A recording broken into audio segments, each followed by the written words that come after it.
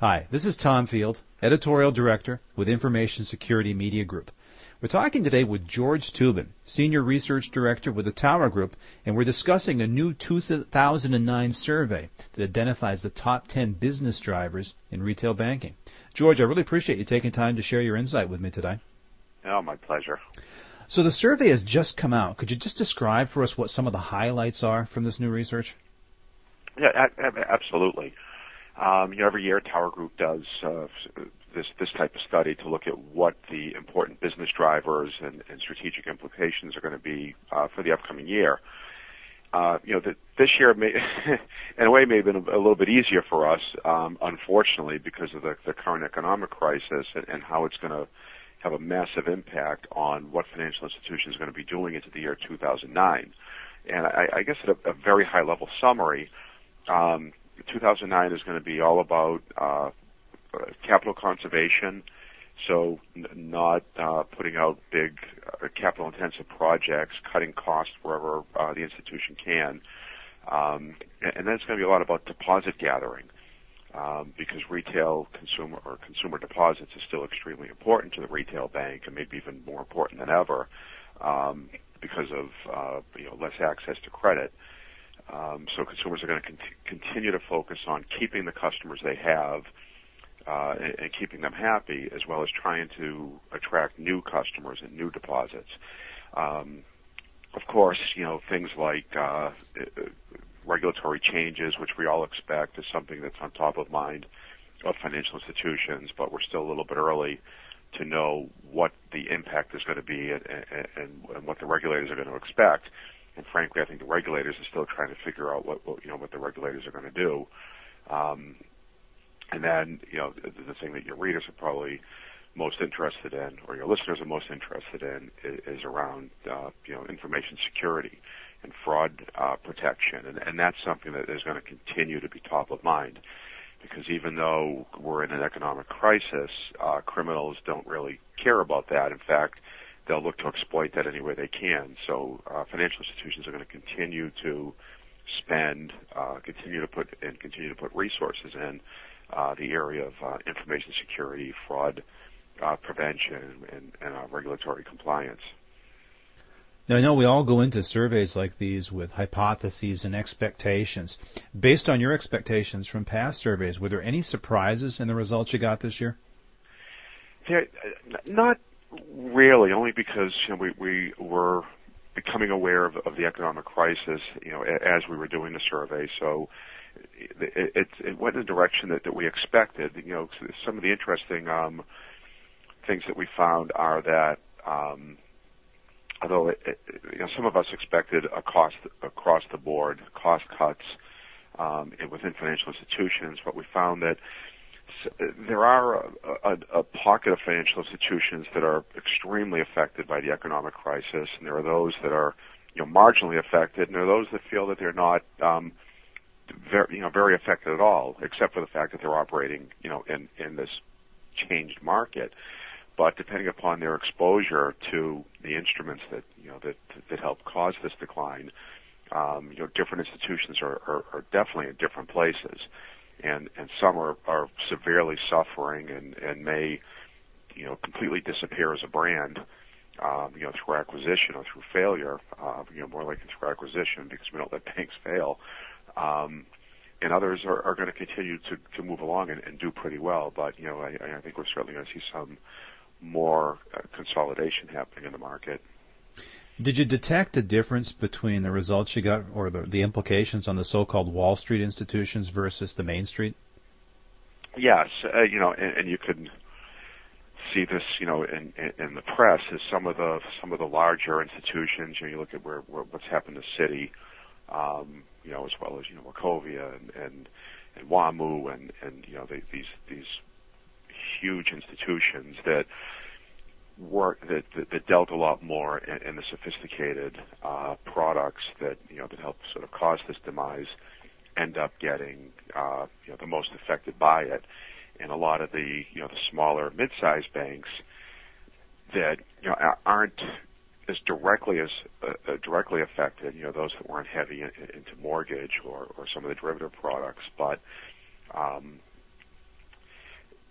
so you find that most of them, the majority of them weren't extremely effective. I mean, there certainly are pockets of those that are affected, and then what they end up getting is some of the ripple effects. So that, they weren't as directly affected, but because of what's happening in the market, they are suffering some secondary effects, and hopefully, a lot of those banks are strong enough to withstand those. So you talk broadly about some of the results. What would you say are the top handful of business priorities for banks as expressed in your survey? What we had in the survey, really, the top business drivers we sort of talked about was, the economic climate and what's happening there. The banks, continue to be concerned with competitive threats, both inside and outside of, the so-called financial services industry. Looking at players like PayPal that are coming up with alternative payment methods that are taking, traditional payments revenues away from financial institutions. Some of the new, so these direct banks, these high-yield savings accounts that we're seeing more and more online, banks are continuing to be concerned with. Things like changing customer preferences and how consumers are moving more and more towards the Internet and Internet technologies and doing many more service transactions in the online channel than they are in some of the offline channels. We're seeing a flattening out of service transactions in the branch, at the ATMs, and banks have to really start thinking about their investment in their positions in some of the more traditional, higher cost channels. Banks, to continue to look for revenue growth, operational efficiencies, is becoming extremely important. There's going to be a very strong focus on customer satisfaction and customer retention, because in this market, banks frankly can't afford to lose customers, and their competitors are going to be trying harder than ever to steal those customers away. So we're going to start to see a lot of price competition and a lot more messaging and marketing for banks trying to get new customers, and then certainly the whole area of information security and reducing fraud and financial crime is going to continue to be top of mind, as it has been over the past couple of years. Well, George, that's where I wanted to dig down a little bit with you and talk about some of the information security priorities. What do you see as sort of the top 2 or 3 things on the hit list there? On information security, it's a whole bunch of things. Banks will continue down the path that they've been on. The area of fraud detection and moving into a more enterprise fraud detection capability is going to be important, especially for the larger institutions. We're finding that much more financial fraud happens in a multi-channel type of method, where a criminal won't simply get information and then try to commit fraud in a single channel, but they'll exploit the fact that banks work in silos and there's not a lot of communication between channels. So in other words, they may get some access about an individual that's been stolen through the Internet, and then use that information to call the contact center and try to use a social engineering approach to get the contact center agent to divulge maybe a little bit more information that individual may be able to use to go into a branch perhaps and withdraw funds. So criminals are really getting very intelligent and inventive about how they go about trying to commit financial crime. So that whole area of staying on top of the new attack vectors and what's happening, and trying to share information across the enterprise and through the various channels, so institutions are much better able to detect and prevent financial crime, I think is where we're going to continue to see most of the focus. One last question for you, George. I mean, I've gone through the report that you folks have sent out, and there's great information there, but I wanted to ask you, what do you see as the main message to banking and security leaders? In other words, how should they act on the information they gain from your survey?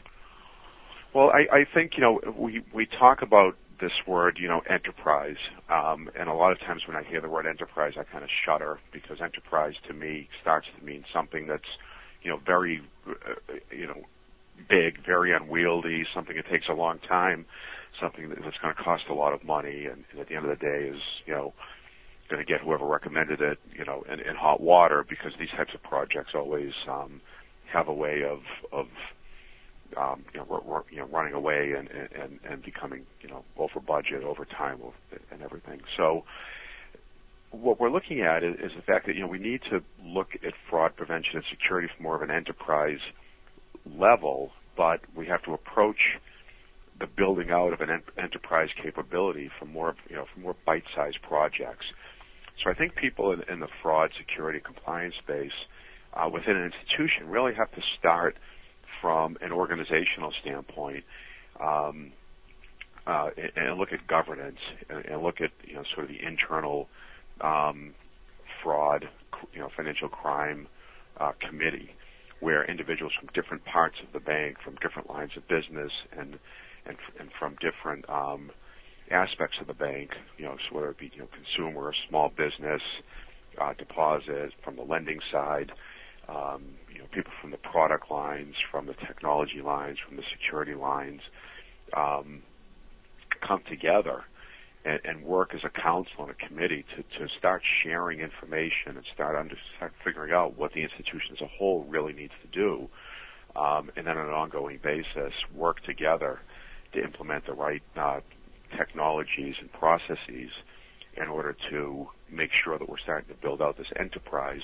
view of fraud, and then start, on a project-by-project basis to put elements of an enterprise fraud prevention system in place. And, we see some institutions starting off with just simply having a common case management system across the enterprise that's shared by all the different fraud prevention applications that are out there, so that the case managers are working on the same application. They could share cases and share information across the enterprise in a better way. And then perhaps after that, start building out the capabilities of maybe a single fraud application, and gather information from other systems and other channels, maybe other fraud applications, and use that to get better insight into what's happening. So, for example, if you have a fraud detection system in the online environment that's looking at online behaviors and online transactions to try to detect anomalies and areas of potential fraud, if the system knows that the individual that it's monitoring had called the call center 5 times the day before and 10 times the day before that, that information may be pertinent. It may be indicative of somebody that's trying to commit some type of financial crime. So that additional information that could be used by the analytics engine becomes extremely important, rather than only looking at what an individual is doing within that individual siloed channel or siloed payment system. So we could start in a again project by project basis, building that out and building towards this vision of enterprise fraud prevention. I know that's an extremely probably a longer answer than you wanted, but that sort of lays it out for you. Yeah, we've got big problems these days. They require long answers. Yeah, that's a very good point. Well, George, I'd ask you to speculate on next year's survey, but these days it's hard to even imagine what's going to happen on Monday. Yeah, you're absolutely right. Our strategic planning time horizons have shrunk from years down to months, and this certainly is a very strange time in the financial services space. So, I think we're going to be working our way out of this hole, for some time to come. Well, George, I appreciate your time and your insights today, and I look forward to what the Tower Group brings us in the coming year. Sounds great. It was great talking to you. Been talking with George Toobin, Senior Research Director with the Tower Group. For Information Security Media Group, I'm Tom Field. Thank you very much.